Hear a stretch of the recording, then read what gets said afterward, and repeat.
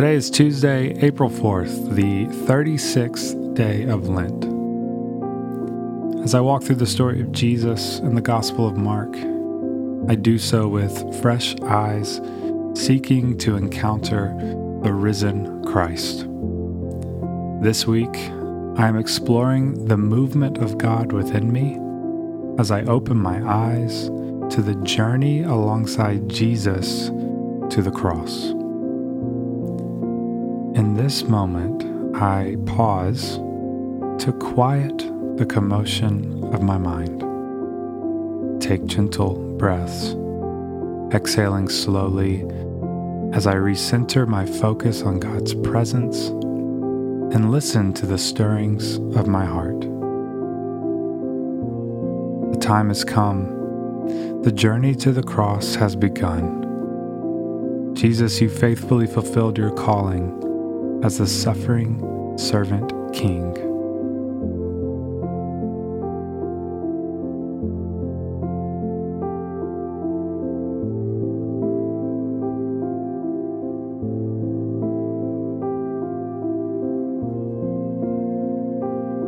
I lift up words of praise through the ancient hymn of Psalm 22.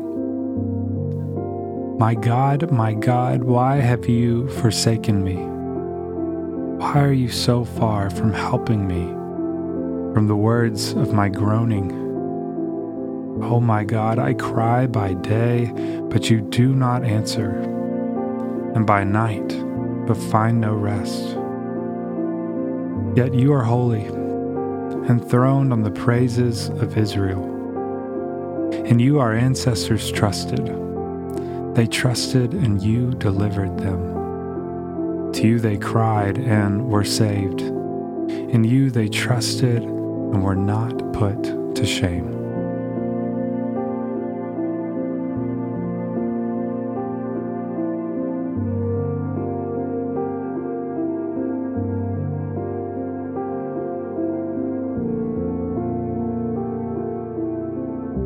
As I reflect on today's gospel reading, I listen for a word or phrase that the Holy Spirit is bringing to my attention in this moment. Mark chapter 14, verses 12 through 31. On the first day of unleavened bread, when the Passover lamb is sacrificed, his disciples said to him, "Where do you want us to go and make the preparations for you to eat the Passover?" So he sent two of his disciples, saying to them, "Go into the city, and a man carrying a jar of water will meet you. Follow him, and wherever he enters, say to the owner of the house, 'The teacher asks, where is my guest room where I may eat the Passover with my disciples?' He will show you a large room upstairs, furnished and ready. Make preparations for us there." So the disciples set out and went to the city and found everything as he had told them. And they prepared the Passover meal. When it was evening, he came with the 12. And when they had taken their places and were eating, Jesus said, "Truly I tell you, one of you will betray me, one who is eating with me." They began to be distressed and said to him, one after another, "Surely not I." He said to them, "It is one of the 12, one who is dipping bread into the bowl with me. For the Son of Man goes as it is written of him. But woe to that one by whom the Son of Man is betrayed. It would have been better for that one had not he been born."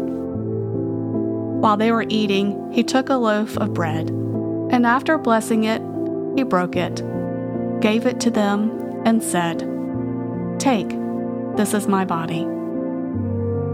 Then he took a cup, and after giving thanks, he gave it to them, and all of them drank from it.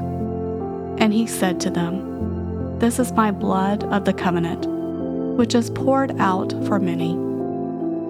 Truly I tell you, I will never drink again of the fruit of the vine until that day, when I drink it new in the kingdom of God." When they had sung the hymn, they went out to the Mount of Olives, and Jesus said to them, "You all will become deserters, for it is written, I will strike the shepherd, and the sheep will be scattered. But after I'm raised up, I will go before you to Galilee." Peter said to him, "Even though all become deserters, I will not." Jesus said to him, "Truly I tell you, this day, this very night, before the cock crows twice, you will deny me 3 times." But he said vehemently, "Even though I must die with you, I will not deny you." And all of them said the same.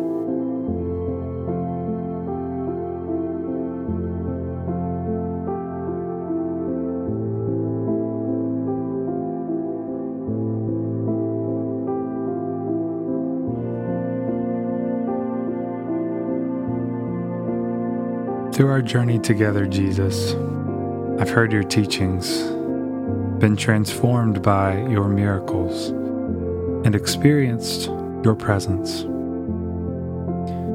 Now we stand at the cross together.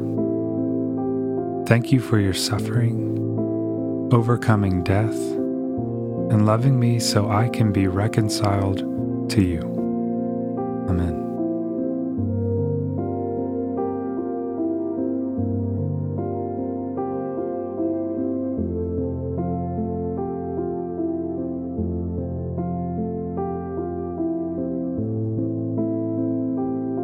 Pause now to spend time with God, reflecting and journaling the ways in which the Holy Spirit is stirring within me.